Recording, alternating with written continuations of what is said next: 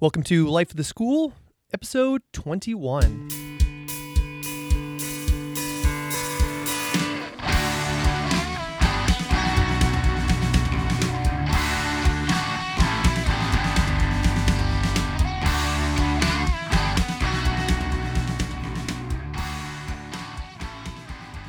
Hello, my name is Aaron Matthew. I'm a biology teacher from Acton-Boxborough Regional High School in Acton, Massachusetts. Each episode on Life of the School, I like to sit down with a fellow life science teacher and ask them how'd they get into the classroom, what are they currently working on, and what do they hope for the future.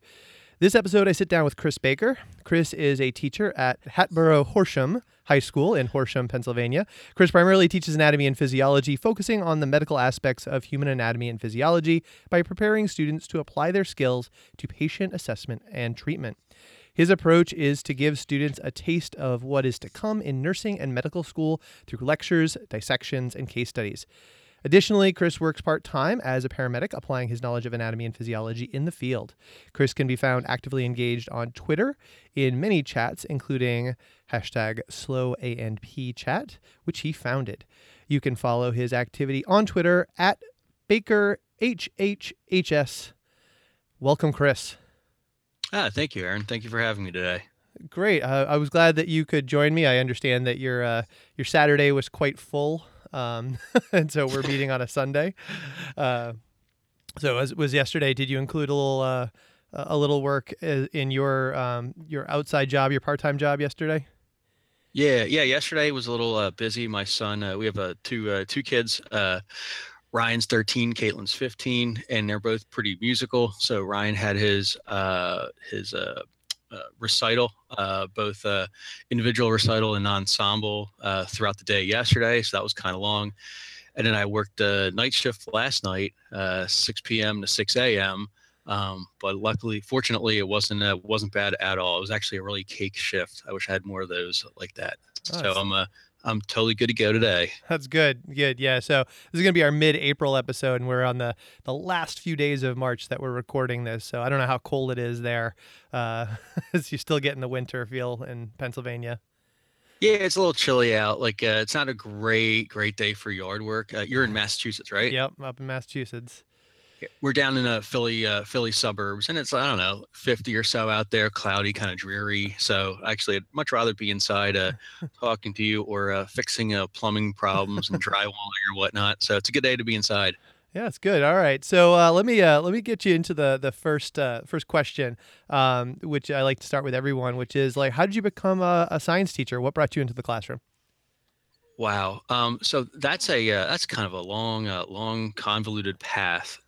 So if you'll bear with me, it was actually back in high school. I went through 4 years of high school, knowing I was going to be a documentary photographer or a photojournalist. Guaranteed it. Went to applied to college and got into Drexel for their photography program. And it was in high school. It was in December, I want to say, December or January. I want to say it was December. And one of my high school buddies was killed in a car wreck. He hit a patch of black ice, crossed over the double yellow line, and hit a dump truck. And so he was subsequently killed. And I thought, well, I really don't know what to do if I come across something like that. So I thought, well, I should probably take a first aid course. So while I was at Drexel in the photojournalism program, I looked up first aid courses, and I ended up taking an EMT course, an emergency medical technician course, more than a first aid course. It was a pretty involved course at the Community College of Philadelphia. I liked that so much, I started volunteering back at home on the weekends. I lived in the suburbs of Philly too, so I take the train and volunteer on the weekends. And I liked that so much, and I actually, at the beginning of senior year, had such a strong dislike for college that, for lack of a better term, I dropped out of college senior year first semester, intending to take a break. It did turn out to be a break. So I left college and worked full-time as an EMT. Loved that so much. I became a paramedic, went to the paramedic academy, and my coworkers kept on saying, you really should teach. You've got a knack for making things simple, for taking all these complex concepts and really making them simple. And at the time, I was working at the University of Pennsylvania in their Department of Emergency Medicine. and they had a reimbursement program for college tuition. So I thought, well, you know what? Actually, yeah, I'm gonna go back to college. So I reapplied to Drexel. Mm-hmm. At this point, this is in the late '90s. So we're talking what 6 years later or so, and they I was much more mature. I knew what I wanted to do, so I went back to Drexel, got my biological sciences bachelor's and my teaching certificate, and that led me into teaching. Wow. Well, you're absolutely right. That is an interesting path into the classroom. It makes me, it makes me think so much about, the decisions that our kids make. And I'm sure where you are right now, your kids, your seniors are hearing all of the, who's getting into where, and the juniors are all, nervously watching their older friends get into college, and they're thinking about it. And there's such certainty about where they want to go and what they want to do.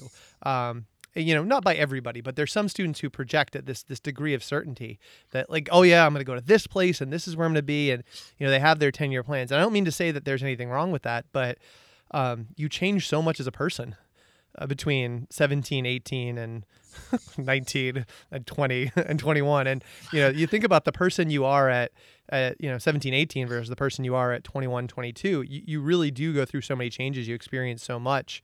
I don't know how to frame that conversation with kids without sounding condescending. Um, you know. Well, I tell them it's okay if you want to know, if you know what you want to do, you have this plan. Hey, great, go for it. And it's the ones that don't know what they want to do. I think they're actually very frustrated because they see, as you said, their friends are going away to college and they definitely want to do X, Y, Z, and they've got their whole life planned out. And these kids don't know. Kids are, I mean, I teach 16, 17, 18-year-olds. They're young adults. They get very frustrated because they see their friends with this path and they don't know what they're interested in. They don't know what to do. And I tell them, you know what, that's fine. That is fine. That's that's what the work force is for. That's what college is for, albeit pretty expensive. It is nice to have some sort of an idea what you want to do while you're in high school, while it's free if you go to public school. And that's what I tell them. I said, I tell them as sophomores or juniors, branch out there, take something you might not be, familiar with in high school. You might be interested in it, and that might take you to the next level. And I tell them all the time, it's okay if you don't know what you're doing. I was the opposite. I knew what I was doing. I knew what I wanted to do, and that changed. And, I don't have a single regret as far as my career path. I would have done it all over again. I wouldn't be in the classroom if I kept on with photography. Yeah. I think it's a good story to tell our individual stories, or it's a good path to tell our individual stories to kids so they understand, it's good to have a plan, but it's also good to be flexible on that plan and understand that things change, including yourself. You will change as you're on this path, and be open to new opportunities as you see them, and don't get so caught up on that destination that you've got locked in your head. Yeah, definitely. So this sort of, I think, does dovetail nicely into the next question I had for you. One of the things I always do my internet stalking before I do my my calls to people, and in my internet stalking of you, I found an article from a Philadelphia news station from like a year or two ago, where they were talking about using smartphones in the classroom. And I know from Twitter and various other places, you really use technology quite a bit in your classroom. So I'm kind of curious, how did your view of the use of technology in school evolve over the years? Because I certainly know that when you started out, there weren't smartphones and Google and Twitter and all that stuff when you started teaching. So how has it evolved over time? Well, it's funny. It's actually kind of gone like a pendulum, swung one way, swung the other way, and I'm currently kind of in the middle. So when I started teaching, it was about 10 years ago in '06. '06, I started at Hatboro Horsham. It was my first full-time teaching job. They hired me as a long-term sub second semester, and and it was an opening, so I got hired for a contracted position. And about a year later, I was teaching bio, and one of my department chair and we decided that the kids that were having trouble, not at-risk kids, but there were kids that were having trouble in some of the lower level bio classes, and we thought, and we had a grant. We got a whole bunch of computers in Pennsylvania, a whole bunch of laptops. And we thought at the time, hey, wouldn't that be great? These kids are always on their phones. They love technology. They're playing Xbox and Wii and all that. Put a computer in front of them. The learning is going to be fantastic. They're going to love it. So we spent hours and days, and we were up till 1 o'clock every morning revising a curriculum, and it totally bombed. It was a disaster as far as the students really weren't that engaged. It really wasn't that interesting for them. There were all kinds of tech issues. So that kind of left a sort of bitter taste in my mouth for a while. I've swung back and forth a couple of times, but right now, I really want students to use technology if it's going to help them learn. I don't use technology for the sake of using tech. We were one of the 6 one-to-one pilot teachers in our high school building this year. Next year, we're planning to deploy one-to-one devices, and there are a couple of devices that we're field testing now. And I told the administrators, I said, "That's great. I really appreciate being one of those teachers, but I'm not going to center my lessons around technology. I don't want the kids to be sitting in front of their laptops or Chromebooks or whatever it is 24/7. It's just not my style. I don't think it's that effective for me. Yeah. So right now, students can bring in. I don't confiscate phones or any of that kind of stuff. I do know some of my colleagues have. It's like those shoe pocket things that you hang Yep. from the back of a door. They've got those for cell phones, and if that works for them, great. Personally, it makes me cringe, to be honest with you. Um, the way I look at it is I teach 16, 17, 18-year-olds. They're going to be paying $70,000 a year next year to go to college. If they better learn their responsibility now. And in my view, confiscating phones, really, it takes a lot of time, a lot of energy, and if they want to use their phones for something educational, great. Even if it's not educational, you know what? It's better they learn it now while they're in high school for free than learn a tough lesson in college. So to get back to your question, they use their cell phones just about every day when we dissect. They take video, they take pictures. It's some of the students make their Google Slides presentations strictly on their phones. They don't have to upload their pictures to the drive or anything. They do everything on their phones. So I think tech has come a long way. I think my students use it pretty effectively. In addition, we do some case studies where I provide them with a fictional patient scenario, and I give them a little bit of information at a time, and they have to ask the right questions at the right time in order for either me or the student who's pretending to be the patient, who's pre-programmed, to give them any information. So at times I'll say the patient's on XYZ medication, and the students will look at me, and now they know, quick, whip out your phone, look up that medication, and they can figure out what the medical problem of the patient is based on the medication generally. Yeah. So Yeah. that's pretty much the way we use tech in the classroom. That's great. I think you mentioned a really interesting thing. When you're starting rolling out, was the engagement piece. It's not a magic bullet. Just because you use technology doesn't mean that it's an engaging use. And for me, when I think of students who are and this, I had a sort of a switch on this a few years ago when, I noticed, I'd have one class in particular. I felt like, they were taking their phones out, sliding their phones out, and I'd be like, oh man, I'm frustrating that they're taking their phones out. And I didn't realize it was like, man, I'm boring. I'm boring them. Mm-hmm. I have not captured their attention. What I've been doing today, they're not being rude. They're being teenagers. And what they're telling me, and the signal that they're telling me, is I have not captured their attention enough that they have drifted off. Exactly. And so I think the way you described it, like I have my kids now, and most of my kids, it's a pretty high level students that I have. It's not to say none of them pull their phone out, because there certainly are kids who I can see them under the desk every once in a while. My assumption for them is if it's one or two kids who are doing this, there's something going on with that kid. Like something is outside their life, outside their world, really compelling, and particularly if it's out of line of what they normally do. And, I might pull them aside and say, everything okay? I might have a talk with them just to sort of check out. And then if, they're being rude, I'll call them on it. But most of the time, the one or two kid who's doing that, that's because there's something more pressing, and you just got to understand their lives are more complicated than what we might want for them, which is that they're present and ready to engage 100% with us. I think we lose sight of that a lot. That they've got a lot of stuff going on at home or socially or with sports or whatnot. It's not that they can't really check their emotions, check their issues or baggage, for lack of a better term, positive or negative baggage when they walk in the door. It's kind of our job to check our baggage as instructors when we walk in the door, but it's hard for them to do it. And I totally agree with you.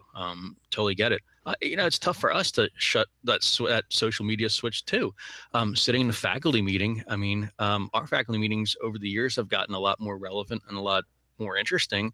But back in the day, it was like, okay, make sure the brightness on your phone's down so it doesn't reflect on your face when you're in a faculty meeting in the auditorium. So as adults, we have trouble doing it too. So, I don't blame them. I totally agree. It's like if the more engaging we are, the more interesting we are, the more involved the students are, the less they're going to be doing whatever on their, Yeah. on their phones. Yeah, cool. So building off of that, one of the things that I saw that you went to one of the Ed Camp talks. You went to Ed Camp Philly, and Ed Camp's sort of interesting to me. I don't know how long they've been around, but suddenly this past year they've been popping up everywhere. I see people going to them all over the place, and I saw that there's another Ed Camp Philly coming up. I've never attended one of these things. I think you sort of alluded to faculty meetings and how faculty meetings can be like boring, top-down, presentations. I feel a lot of professional development we get in schools can sometimes have that feeling of that. So I guess my question is sort of, what is your impression of the Ed Camp model? Because in my impression, it's supposed to be something that's very different than that old school PD. Oh, it's way different, and our administrators are recognizing that. That's why they're making our faculty meetings a lot more relevant and a lot more teacher based. Instead of them talking at us, it's teacher experts facilitating group discussions or learning our new learning management system. We bought into Canvas, and we're using Canvas now. So a lot of our faculty meetings are teacher or committee led. But if you haven't attended an Ed Camp, you have to go. They're fantastic. I want to say they've been around for about 10 years or so. Yeah. And if I'm not mistaken, I'm really poor in history. If I'm not mistaken, I think Ed Camp Philly was one of the first, if not the first. So they're all over the country, actually all over the world. And the basic premise is it's not sit and get professional development. So you register for free, you show up, and it's generally a donated space, like a high school or some sort of school where you meet. And it's the oddest thing. The very first Ed Camp I went to, I think was, I want to say it was Ed Camp Garden State in Collingswood, New Jersey. It's the oddest thing. You show up with 100, 200, 300 people. You don't know anybody. They have coffee, donuts, danishes, all that up. So you're finding a table in the cafeteria and you're eating and you're meeting people.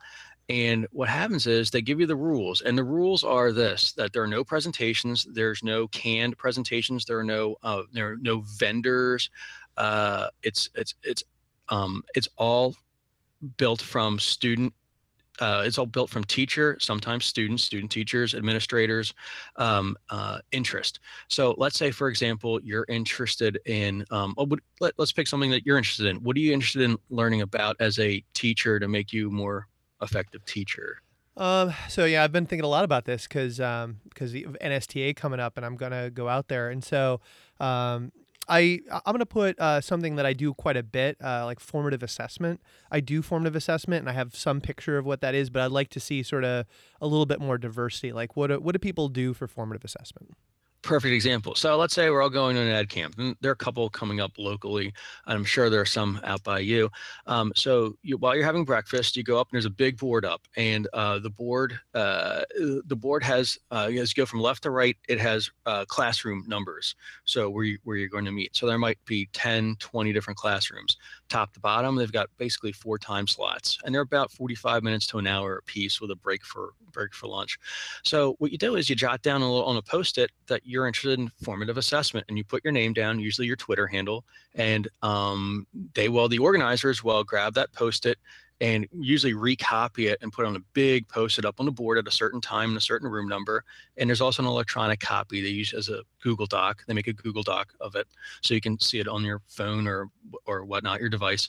And once the whole board is filled, you take a look at the board and you say, oh, wow, Aaron's facilitating a session on formative assessment. That's really interesting. I think I want to go there. So you go to room A113 or whatever from 11 to 12, and anybody interested in formative assessment goes into the room.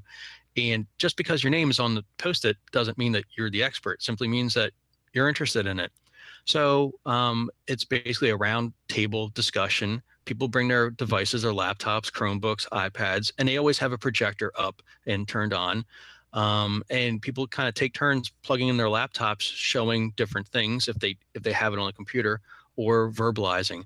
And it's great. It's a great discussion. They're really rich discussions. Nobody really monopolizes the discussion. And next thing you know, the hour, 45 minutes or the hour has gone by, and wow, you're on to the next session. There's also the rule of 2 feet, and it's a really nice rule. So if you go into a session thinking that's on formative assessment, maybe a basic formative assessment, and it's too advanced for you, or it's something that you're not that interested in, you just get up and leave. And everybody in the room knows it. Everybody knows that it's not rude. It's not disrespectful. There are always people coming in the middle of a session, leaving in the middle of a session. Because face it, it's your time. You're donating. It's usually a Saturday. It's your time. You're donating your personal time away from your family. You might as well get the most bang for your buck.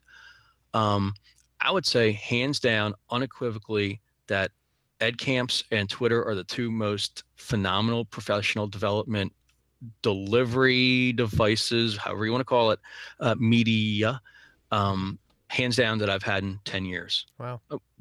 We've had some really good speakers at school, but that's just kind of it. They're speakers. They're speaking at you. Hands down, I would, when you get done the interview, I would get online. I'd look for the closest ed camp, and you can register usually up until a week in advance. Phenomenal. All right, definitely have to put ed camp on my list of possible things. It sounds like I went to a workshop. Gosh, it was probably 3 or 4 years ago, and it was a bunch of veterans who had gone through the BioBuilder workshops before, and so we all learned the basics. And the person who runs BioBuilder deemed it an unconference was the term that she used. And I said the EdCamp model has always sounded like that. It's that there's no in addition, beginning. There's just time slots and that sort of thing. And just like you said, the first session, this was much a smaller group, so. But we have these blocks of time. We've got these morning sessions, these afternoon sessions over a couple of days, and let's brainstorm out possible ideas and collate them into them, and then some free work time to build some products as a result. And this was over a couple of days, and that's very much how we structured it. So it sounds like this is a sort of a one-day version of what I went through in the unconference. Yeah, it is a one day. Sometimes it's only up until 1 o'clock in the afternoon. Some days it's 8 to 4. Mm-hmm. Some camps, and they do have some sponsors that donate. Like the last one I went to was in Audubon, New Jersey, and they donated an Amazon. They donated a Kindle, 2 Chromebooks. It was like a raffle kind of a thing. So it is pretty cool. It's a great, and really the thing is that there's so much energy because everybody's there on a Saturday morning, 8 o'clock in the morning, starting off bleary eyed, but that they're there because they want to be there, not because they have to be there. And that's the big difference. They want to be there. I want to be there. It's really synergistic. That's cool. Yeah, I can see also how, I talk to people who organize like state conferences and that sort of thing, and sometimes they struggle with topics and coming up with the right idea. And I wonder if maybe trying an ed camp version of that for a specific group like the Massachusetts Association of Biology Teachers, which I just went to their annual conference, and maybe taking that ed camp approach to something like that, even with a narrower focus, like a narrower group. Might even work to generate some of those ideas. So. Oh, totally. Yeah, very cool. All right, so we'll stay on PD because I think that's the other theme that I had brought out, and I think it's funny just because your you have been tweeting at and with colleagues about the Hack Learning series, Hack Hmm. Learning series books, and I read my first one. I'm trying to. I think mine was. I want to say it was the assessment book. I'm gonna check my Kindle right now because because I think that that's the one that I read recently. And yeah, when I read it, it was very much. I often describe it as like escapist fiction because I felt like it described a classroom that wasn't. Yeah, it was hacking assessment. It described Hmm. classrooms that were so different from where I teach, even though philosophically it was so much with what I agree with. And I know that you've been lately talking quite a bit about that online. So, what have you read from this Hack Learning series, and sort of how does it fit into your thinking about teaching and learning? Well, actually, the one that you read, Hacking Assessment, is next on my teacher reading list. I just finished Hacking Homework. That's by Starr Sakenstein and Connie Hamilton. Mm-hmm. Excuse me. And the big take-home message I got out of that book, it actually reaffirmed a lot of what I think. We have a 13-year-old and a 15-year-old at home, and with the 13-year-old especially, the amount of homework that he gets and the amount of how can I put this? Low quality, high volume homework he gets is astounding. Um, Yeah. so it really reading that book, it really hit home and really reaffirmed that if you're going to give homework, which some people like Alice Keeler is a huge advocate for no homework whatsoever, because even though I'm not a researcher, it looks like there's pretty good evidence out there that homework at the younger ages can really be detrimental in elementary. Middle is questionable and high school is marginal. So I've been for the past few years, I still give homework, but it's a preview of what we're doing the next day. And I realize it doesn't work a lot for a lot of classrooms. Like, for example, maybe the math teacher. It might work for them to learn a concept during the day and then at night do practice problems. Yeah. But I see the problem with that at home, though. When my son is trying to do math homework, I turn into a math teacher, I turn into a bio teacher, I turn into really not social studies, but because if the work they're given to do for homework, if they can't get through it, if they can't figure it out on their own, they don't have that many resources to turn to. Um, the argument could be made, well, they've got the book or there's the online text or whatnot. But I see so much frustration on my son's part doing homework, and I see that. So I give homework as a preview of, hey, this is what we're doing tomorrow, especially the low level stuff. Here's the low level stuff. I give my students the slides ahead of time. Using our learning management system, they have access to all the Google slides that I use for that whole chapter. So they have the slides. About a year and a half ago, I started flipping my classroom into video. So whereas I normally would do a 40-minute, we're on the block schedule. So we've got about 75 minutes per class. I'd spend 40 minutes of it lecturing. Oh, And it was brutal. It yeah. was brutal. I'd only interact with a couple students out of the 25 or 30 I had in front of me. Some of them was really good interactive discussion, but I'd lose the majority of them. So I finally hopped on the flipping bandwagon and started to make little micro videos and took the lecture slides and flipped those to video. So now the students, as a preview of what we're doing the next day, is they read the textbook and they take some notes. I have some guided notes I give them and watch a 3 to 8 minute video, take some notes on that, come in. And some days I simply ask them, do you have any questions? And if the answer is no, then we move on. There are practice quizzes I have too online that they can practice. But basically, I really reaffirm that homework needs to be useful and it needs to really help the student. So that was the big take home message from Hacking Homework. Yeah. Um, Yeah, I know what you're saying, and I have my oldest is just about to turn 14, so 13-year-old 14, eighth grade, same deal. And I think the question or the words that I would look at, and same thing, I have an elementary student. The question you have about the homework is, what's the impact of the homework? And whether or not the homework is relevant, even the homework assignments that I give, I can say, yes, this homework is completely relevant. But if it's able to be done by a student as busy work, meaning that they can turn themselves into a low engagement method on their homework and just get through it, it's a checkbox task. mhm. That makes me that drives me crazy, because what it means is that even though I'm not trying to give busy work homework, I am giving busy work homework, even if that's not my intent. And it makes me think quite a bit about how do we structure it. A lot of what you've been saying, I've been similar. I think I'm behind you in terms of the flip homework, but I'm in a similar space in terms of thinking about the relevance and how do you use it as a foreshadow so that students are prepped and ready to come in. I think particularly for my entry-level bio class, I'd like to move to a menu version of it. So it'd be like, all right, so here's the learning objectives that we're going to be going over next class. So I'd like you to do this homework, but you could choose. I have this video, or we have these textbook outline sections, or you could go and do this other task and like really almost have like a menu. So I could say, here are the learning objectives we're going to cover on Tuesday. And here are 2 or 3 ways you can prep yourself for that class. So if I decide to check homework, I'm going to check for a product of one of these 3 things. And you choose. Like, I'm not going to tell you that, maybe you don't have time to lug your textbook with you because you got to go to an away game and you're going to be on the bus. So you got your phone, pop onto YouTube on your phone and take the notes on your phone on the bus, and that will work well for you there because it's mobile and it's with you. Or maybe you take the online quiz that I got posted, and maybe that's the way. And I do feel like I hit, especially again, roll back the clock to a couple years ago. I was hitting the same notes. It'd be a case of I'm assigning homework, and then I'm lecturing in class, and then maybe I'm doing a conformational activity.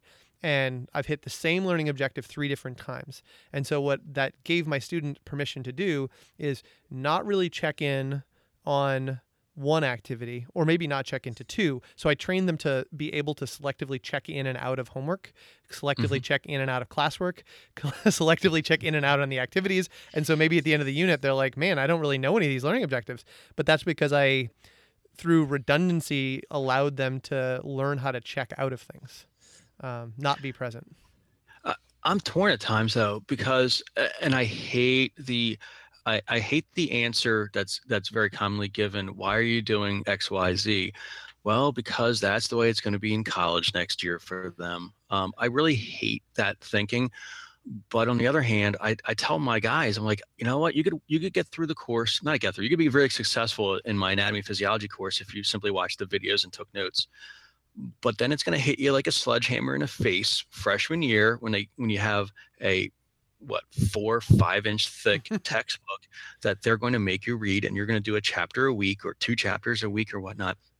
So I explain to them, like, part of what I teach, it's anatomy and physiology, but I teach students, and I teach them, I want them to be successful later in life as well. Not just not monetarily successful, but just I want them to do well. So I tell them, you really need to get used to reading a difficult college textbook and interpreting it, getting the vital information out, and summarizing it somehow. So I give them the option, and I don't know what the answer is, but I give them the option of using the textbook or the video or both. And I think some of my more successful students have said, they've said, yeah, Mr. Baker, I do the reading at night, and then in the morning, I'll watch the quick 5-minute video and the 2 of them together. And then if I have a chance, I'll do the online quiz, and I can do that however many times. They can take it 5, 10 times if they want. And that's why I'm doing so well in your class. So I think that the videos are great, but I'm scared that it does some of the students a disservice if they use them as a crutch. Yeah, and you also, what you just described also makes me a little concerned in terms of time. You think of the high flying students and the ones who are taking multiple APs and overload their schedule. Some of the times, I will make an optional, and I did this earlier this year. We got into a little bit of a time crunch. And so I made possibly one of the world's worst flipped videos to summarize like a section of class. But I threw it together, and I threw it together in a single evening. I didn't really put much planning into it, but I put something together that basically gave my kids the option.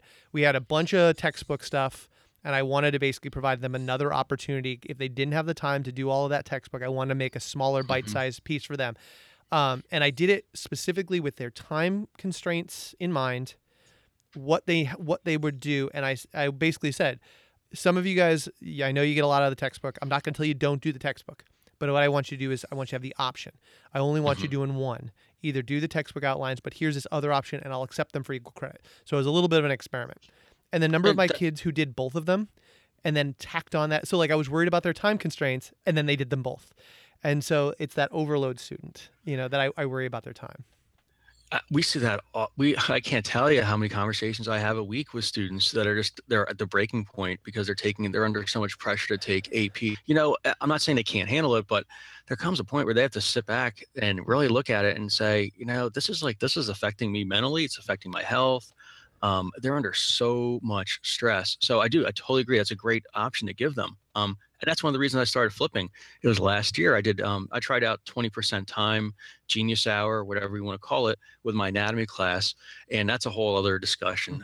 That's a whole other, it went quasi well, but there were a whole slew of problems and issues with that. But anyhow, we got to the end of the semester and I'm like, wow, we are out of time. So exactly as you did, and coincidentally, we were testing out Canvas. Actually, I think we went with Canvas, and I jumped right into it. I made a bunch of videos. They weren't fantastic. I hosted them on Canvas, and I've never looked back since that's when I started flipping videos. I've never looked back. But they're huge time saver, and the kids will tell me they'll sit there they'll sit there before a test, a couple minutes before a test, and they'll put their earbuds in with their phones, and they'll watch a quick 5-minute video, something they had trouble with. Yeah. Yeah, I love it if that's how they're using it, that extra review, that extra check-in. I do worry about the kids. The overloaded kid, and it's not something I've really thought about until this year, but when I tried to provide options to reduce the load, what I found is providing the option, the kids who don't know how to reduce the load were actually just adding more time in. So they're not filtering. And so it's, the answer probably is that we have to teach them those skills better. And it's not just going to be one teacher. It's going to be a large across the board, K through 12 at home, at school, helping our students learn that life skill. But it did give me pause. It was the first time in this move towards the other things where I was like, oh yeah, I'm going to provide them options, where I was like, nope, I'm not reducing the time. I'm now giving them another set of resources. And looking back on it, I do online quizzes that kids can take for mastery. And I got kids who will take these quizzes that are capped at a 10-minute quiz. We use a Moodle as our LMS. I'll have kids who will take them like 15, 20 times, a single quiz, and we'll do 2 or 3 of them. Now, most of my kids aren't like that. I think the average student takes it 3 to 4 times, with a couple kids who take them barely once and get whatever grade they are. And but other students will skew it up so that they're taking lots and lots of versions of them. And if they're doing that and they're getting something out of it, that's great. But I think sometimes there's almost like this perfectionist part of it where 9 out of 10 should be good enough on that.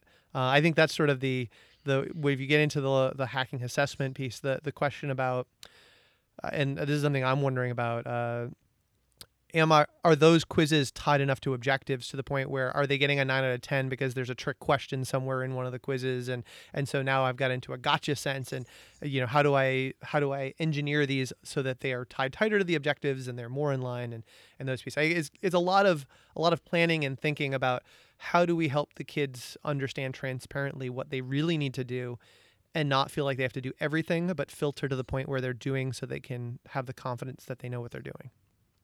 No, I totally agree with you. And that's one of the reasons that I took a step back from my course. A couple of years ago, I totally blew the course apart. I just I rewrote it from scratch. I said, what do I want a student to be able to do 90 days after they walk in the door?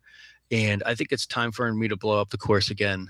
It's been about 5-6 years. I think it's time for me to blow it up again because I'm really moving towards. A lot of my students want to go to or are going to nursing school or want to become physical therapists, occupational therapists, athletic trainers, go to medical school. And so, yes, test taking is an important skill. I hate to say that, skill or an important hurdle that they're going to have to, learn how to overcome and be successful in. But I think more importantly, it's like patient assessment. When you're presented with a really sick person in front of you, what are you going to do to fix them? How are you going to save their life? And so I've been moving towards what we call a case study. I've been doing it for a couple of years now, but I've really moved towards doing case study case scenarios where students will walk in the door, and I'll pluck one of them out in the hallway, say, "Hey, I'm gonna borrow you for a couple minutes," and I'll pre-program them with medical problems, Mhm. what kind of medications are they on, and responses to questions that their peers should be asking. So instead of gauging are they getting it by taking a quiz or a test, which we still I'm still stuck in that rut. I still give quizzes, I still give tests like that. But this year, for the first time, I think and it's been approved by administration, so I'm pretty excited. I have their backing. I think I'm going to offer a practical scenario in lieu of maybe an essay on their final exam. So while Mhm. they're going to have to do one or two essays, I think I'm going to give them the option of going in with a partner, and I give them a scenario, one on one, a verbal scenario, and I lay all the equipment out that they may possibly want to use, and they have to figure out what's wrong with the patient, what are their medical problems, what are their medications that they're on, what allergies do they have, and develop what we call a differential diagnosis. So it Mhm. could be this, or this, and then narrow it down and form what's called a clinical impression. I think it's this, and then treat the patient. And that's, I don't really like the term real world, but that's what happens. Like when you're a physician, you're going to have sick patients in front of you. It's not going to be time to take a multiple choice test or quiz or whatever. This is like your back's against the wall. If you don't do the right thing in the next few minutes, your patient might die. Yeah. So that's where I've been moving to. And in the future, that's where I want my classroom. That's where I want my classroom to be. Yeah. I don't know. Do you know the podcast This Week in Parasitism? No. Okay. So I'll have to add that link into the show notes. So that's part of the This Week in Microbiology, This Week in Virology, like grouping. But basically, that's what they do. They do a parasitology case study. Most episodes. I don't know if they do it. They did it. We're doing it in the very beginning, but I know for the last year, they have a doctor from New York City who sees patients both in New York City and then around the world. And he does a parasitology case study in every single episode, Oh wow. and they post it at the end of the episode, and then they read the email answers to people that email in their guesses with differential. Some of them are just a guess. Yeah. Some people just say, "Oh, it's a this," but they have a lot of medical students and practitioners who will do differentials. Their differentials usually along parasitology, lines because it's a parasitology course, so they will jump right to worms, and they skip over Yeah. some other possible options. But I think for what you're doing, it might be some nice little distractors to throw in there. Some of them are really rare and obscure, Hmm. but some of them, I mean, a lot of them, even without looking up too much. If you know your basics, particularly some of the early ones, if you know your basics on your helmets and your various things, I think definitely some interesting case studies that would come along. So I'd recommend checking that out. Very cool. Cool. Very cool. All right. So you mentioned 20% time Genius Hour. I would be remiss if I didn't say, all right, take 2 minutes and try to summarize what you mean by 20% time or Genius Hour. Well, let's see. I don't know when it all started, but Google, the organization Google, has or had where they would allow one day a week. So you work 5 days a week, Monday through Friday. One day a week, the employees would come in, and I don't know if it was all in the same day. I would probably think not. One out of the 5 days, they would come in and they come into the office, and instead of working on a Google project, they'd work on a project that really interested them, that somehow would support the Google organization. So it's a total. Was pretty much, hey, whatever you want to do, as long as it has to do with Google, and we'll advance the company. Come on in and do it. So I tried that with some of my students, and the thinking was every Friday, regardless of what was going on in the classroom, every Friday we would drop everything and they would work on a project that they were interested in. It had to do with anatomy and physiology. Could be human, didn't have to be human. And they'd research something that they were interested in and somehow present it, whether it was like as a slides, Google Slides, PowerPoint, video, some sort of presentation kind of a thing. And they had to blog about it weekly, blog about their progress weekly. Um, so I kind of jumped into it a little too quickly, I guess. And while some students really embraced it and really liked it, some students were really lost. They just didn't know what they wanted to do. Really, nothing really grabbed them, and that was kind of a struggle. Was with me. If I was given the opportunity to do whatever I wanted, I could probably think of 100 things I would want to do. So it wasn't frustrating, but it kind of boggled my mind, and they couldn't think of something. The ones that did work on their projects, it was tough because I had maybe 20 kids that were working on projects, 20, 25, and I couldn't give them feedback fast enough. I couldn't give them good quality, formative feedback that was fast enough. That was really frustrating too. So at the end of that semester, I actually felt like I failed my students. I felt that I really didn't do a good job guiding them, and so that was a little disappointing. I think I will revisit 20% time at some time, but I really need to do a lot more reading and research and poking around, asking questions, asking for help. It was a good experience. I would suggest trying it or trying something like that, especially if it's out of a teacher's comfort zone. I'm always trying new things, not for the sake of trying new things, but trying new things to try to improve the classroom, trying to make it a classroom where students want to come in. Kind of like the Dave Burgess teach like a pirate mantra, where he wants his students to be lined up outside the door, willing to pay money to come into his classroom. And that's like, if you haven't, I don't know if you've read Teach Like a Pirate. That book's phenomenal. I'm actually in the middle of rereading it now for the second or third time. Yeah. Great book. I've not read that one, but I have seen references to it from several people. So interesting. I'll add that to the long list of books I need books I need to read. Great book. Yeah, cool. Yeah, I mean, as you're saying that, it was almost reminded me a little bit of our earlier conversation about about Ed Camp. So I mean, I wonder if you could combine the philosophy of 20% time with almost like an Ed Camp model. So rather than it being completely like every kid doing their own thing, maybe you could start it out almost Ed Camp like, so that the kids could have a couple of they could brainstorm out options and think, and maybe they could even be sort of bucketed into a couple of different camps. And even if they end up doing their own thing, then they have some cohorts that could maybe do peer support on projects that hit a theme, so that they're working sort of collaboratively down roads. You still might have the one or two outliers in there, but you could, from your perspective, narrow it down from 20 to 25 buckets in the classroom, maybe down to 6 or 7, where it'd be a little easier for you to check in. So even if you could only get to 2 or 3 of them in a given week, you could set up a rotation that you could get to more kids in themes in a shorter window of time. That's a really good idea. That's a really good idea. Yeah, combining the two. Yeah.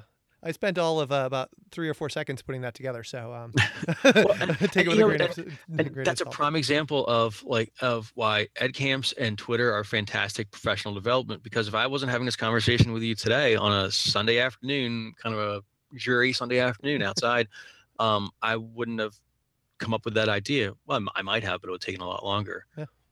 So that's one reason I try to push teachers to get on the Twitter and really share ideas. And it's not just about getting ideas from people. It's about sharing good stuff that's happening in our classrooms too. It's not boasting. It's, hey, this is what I'm doing. Can somebody else use it? Can somebody else improve on it? And yeah, that happened with me. That's a really good idea. That happened with me on Friday. I posted up I'm in the mid process of putting together a new transpiration lab, and I literally, somebody who didn't follow me, it was either, I don't know who it was. It was either Paul Strode or Lee Ferguson or somebody who liked it. Somebody who follows them saw my post and then asked me a couple of follow-up questions. Like, it was just that sort of networking.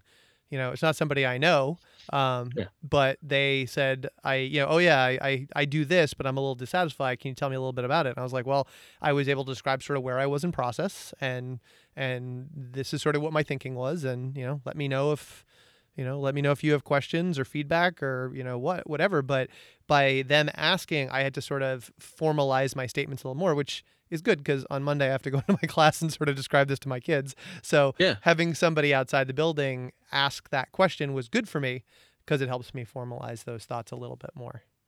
It's amazing how much more much more interaction and collaboration I do with teachers, educators, administrators on Twitter than I do with folks in my own building.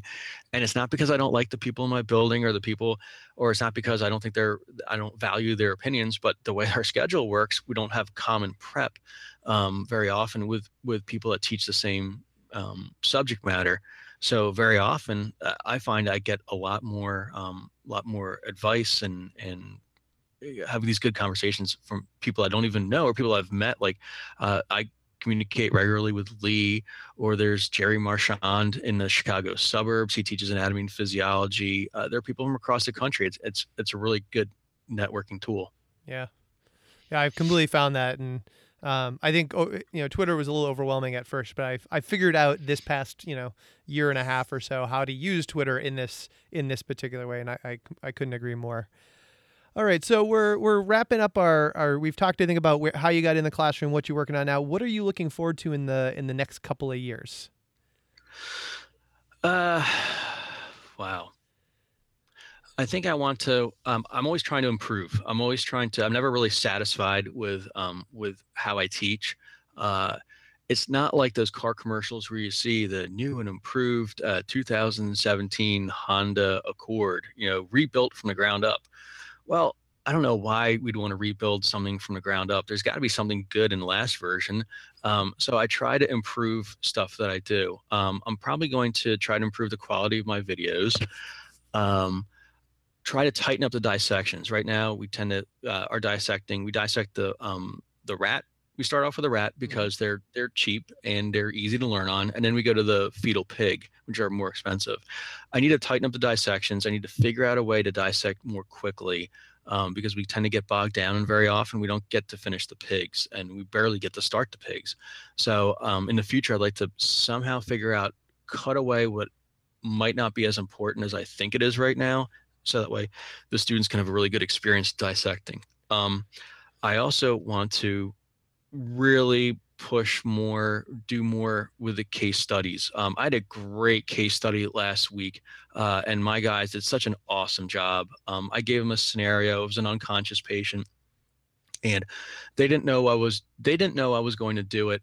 I pulled them into a lecture hall, and I said, all right, guys, go to the very back of the hall and face the wall, and I want you to see what's going on. And I pulled one of the students. I pre-programmed a student, had him lay on the floor, took all the equipment out. And I said, okay, guys, turn around. Here's your patient. What do you want to do? And they looked at me, and I said, this is your patient. What do you want to do, start to finish? And I said, I'm going to put pressure on you. And you might not like the pressure, but I want to see how you deal under pressure.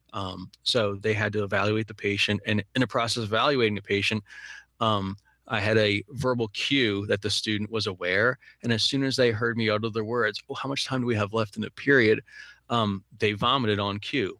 Obviously not real vomit, but they vomited. And the looks on the faces of the students was they were absolutely shocked. I said, what are you going to do? What are you going to do? He's choking. What are you going to do? They rolled him on the side and cleared his airway out, and then realized, okay, now we need to go back and relook his airway and make sure he's breathing adequately. So I really want to do more of that. But I'm torn because it's like a catch-22. How do they know how to evaluate and treat a patient if we haven't learned the basics?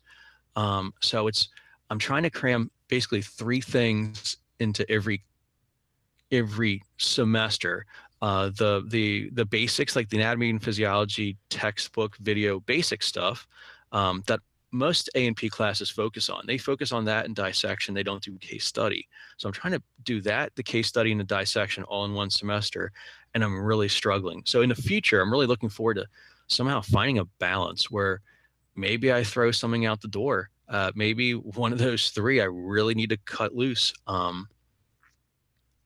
don't know. I don't know what the answer is. So I'm constantly trying to find the right balance. It's changed a lot. The course has changed a lot in 10 years. I think it's a really, really good course. It's a popular course. And I just want to simply make it better. My mantra, I've got to make a banner, but my mantra, Mark Reed is a physician on Twitter, and his handle is medical axioms.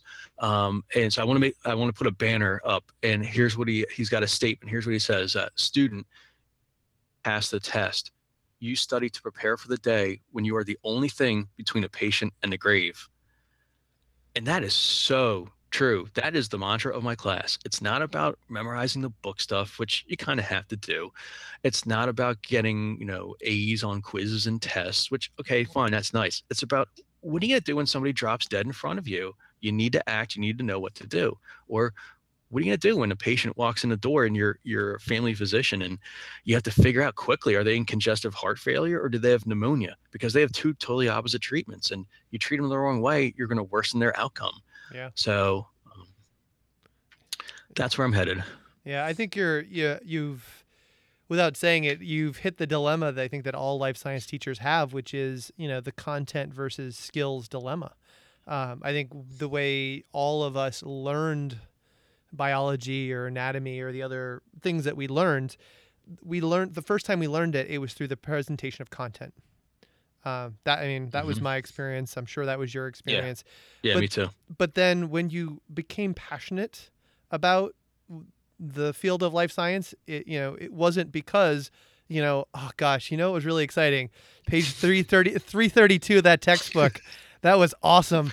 I loved that diagram, or that quiz.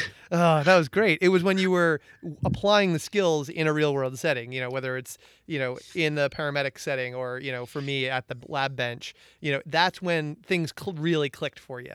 And so you're right. If you hadn't been primed with the classroom stuff, you wouldn't have been able to do the paramedics. If I hadn't been primed by the classroom stuff, I couldn't have done the bench work. So now, as we have aged and the information age has taken over and the amount of information in the life sciences has grown exponentially, we sort of have this feeling like, oh, well, there's so much more information we can tell the kids, but we know that the skills are so important. And so at what arbitrary point do we draw the line on the content to provide them the time to build the skills? And there are going to be some arbitrary lines in there.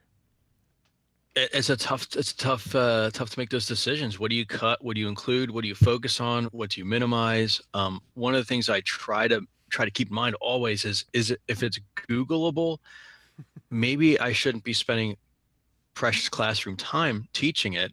Whereas I can quickly flip that into a small 5-minute video lecture that the kids can read in the book, watch the video lecture, and do that on their own. And I literally call it a check-in. Every day when I come in, we do a check-in. And we check in with last night's homework. If it's low-level stuff, I'll say, hey, do you guys have any questions? Nope. And we'll move on. Maybe that's not the best. I don't know. Maybe that's not the best way to teach. But I found that my students appreciate that I value their time and I value our time, our face-to-face time together, so much so that I'm not going to waste it by giving them a bunch of stupid worksheets, for lack of a better term. I mean, yeah, there's some worksheets that are probably of value, but I don't want to waste time. I don't want to waste their time. I want to do the really cool stuff face-to-face because we only have 75 minutes together. And I really want to give them like the best learning experience possible in those 75 minutes. Yeah. That's great. I think it's the good news also is you're not alone.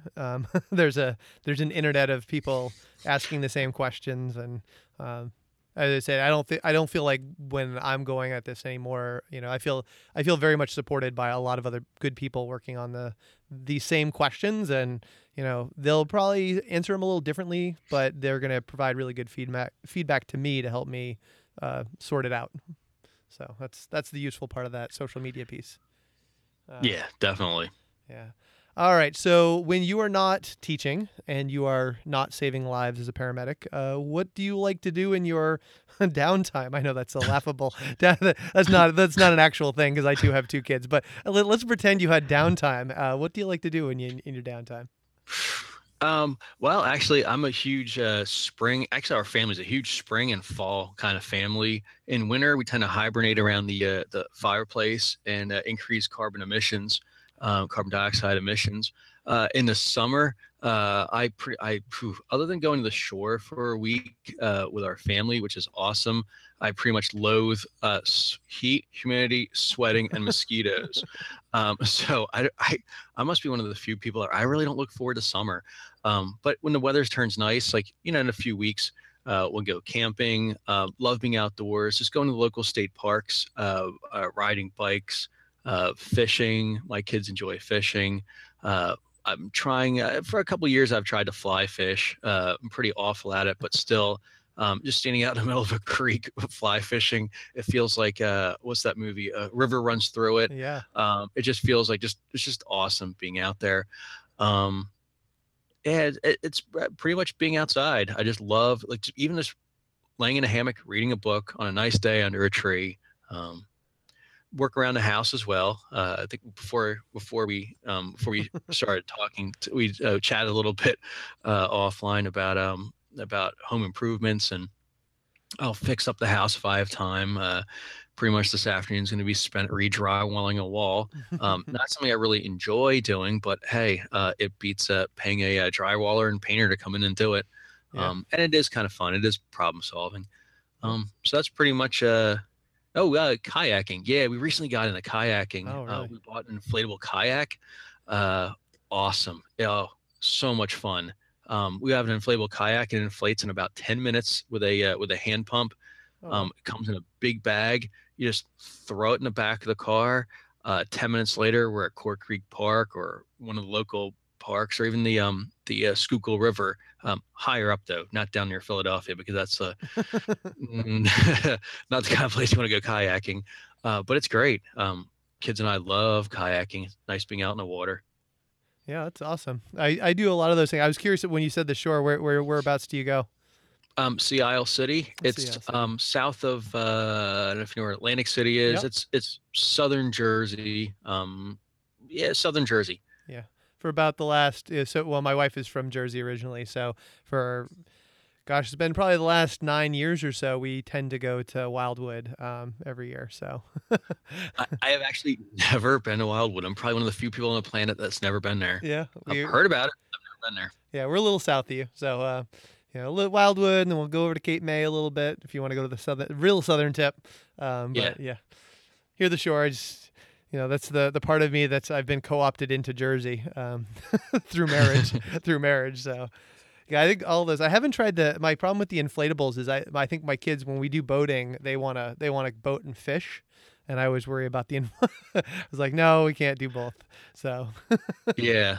Yeah, you gotta be careful with the hooks. yeah, I can't imagine that going well for us. So yeah, I've thought about it, but I think when we get a boat, I'm gonna have to get something that's hard, so that when we go out onto the stream, we can actually fish with it. But yeah, my kids like it, particularly my younger son really likes the fishing.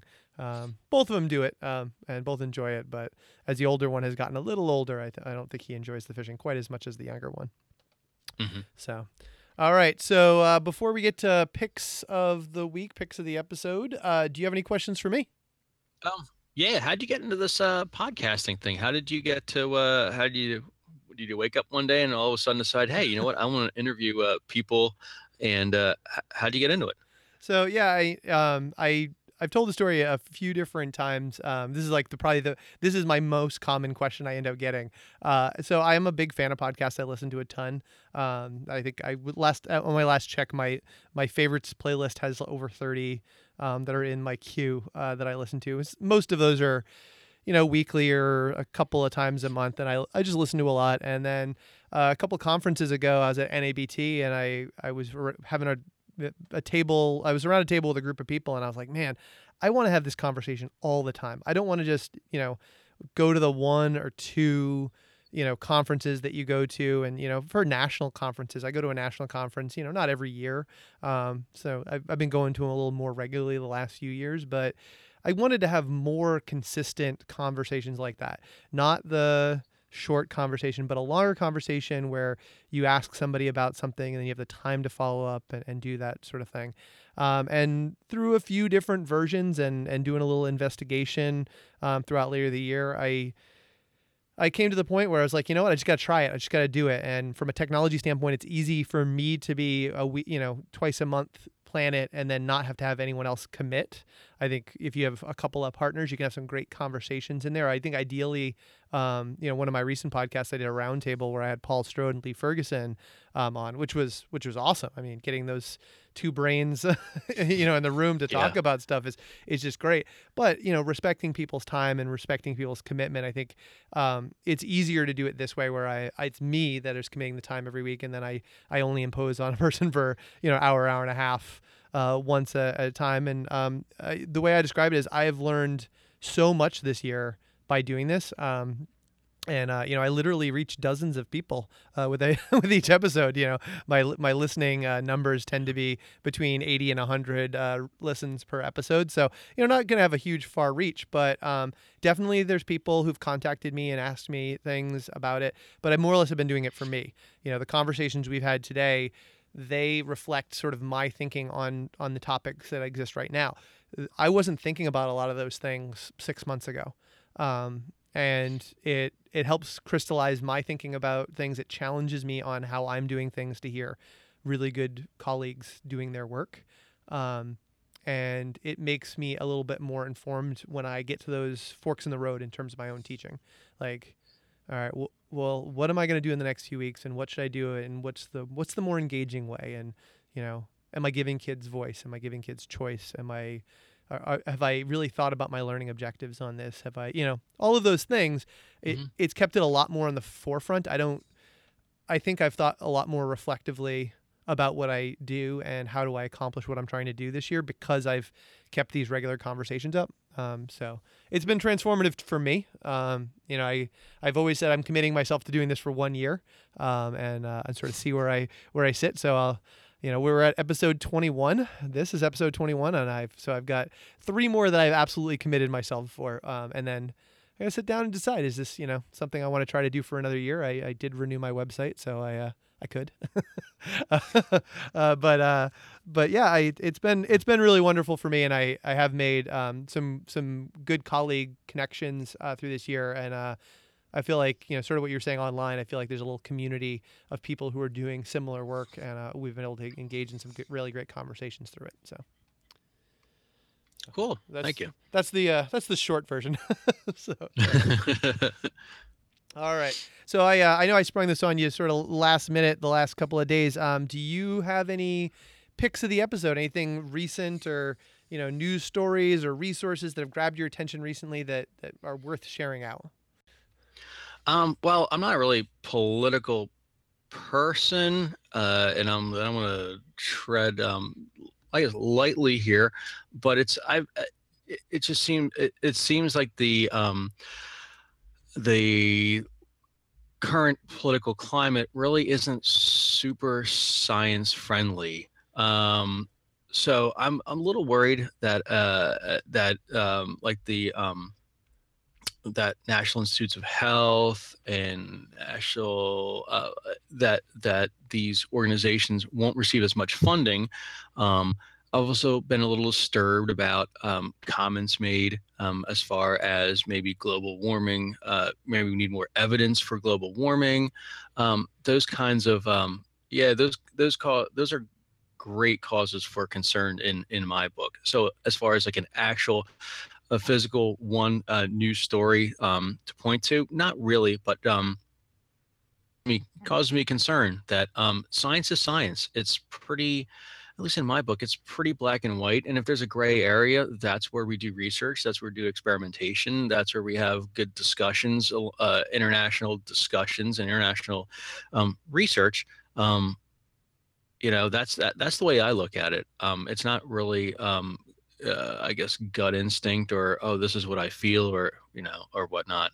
Does that make any sense? It absolutely makes sense. And I wonder, just because of when this is going to come out, the March for Science is going to be just the following weekend. So, I mean, I think the March for Science sort of hits all those themes, the concern to make sure that, when decisions are made, particularly scientific based decisions, whether it's, climate change, global warming, whether it's, funding issues, or, even things like evolution or vaccines, which, to me really aren't controversial, but you can find areas where controversy comes up where, I think that whether or not science is being given the proper place on the table for decision making is sort of what that March for Science is sort of all about.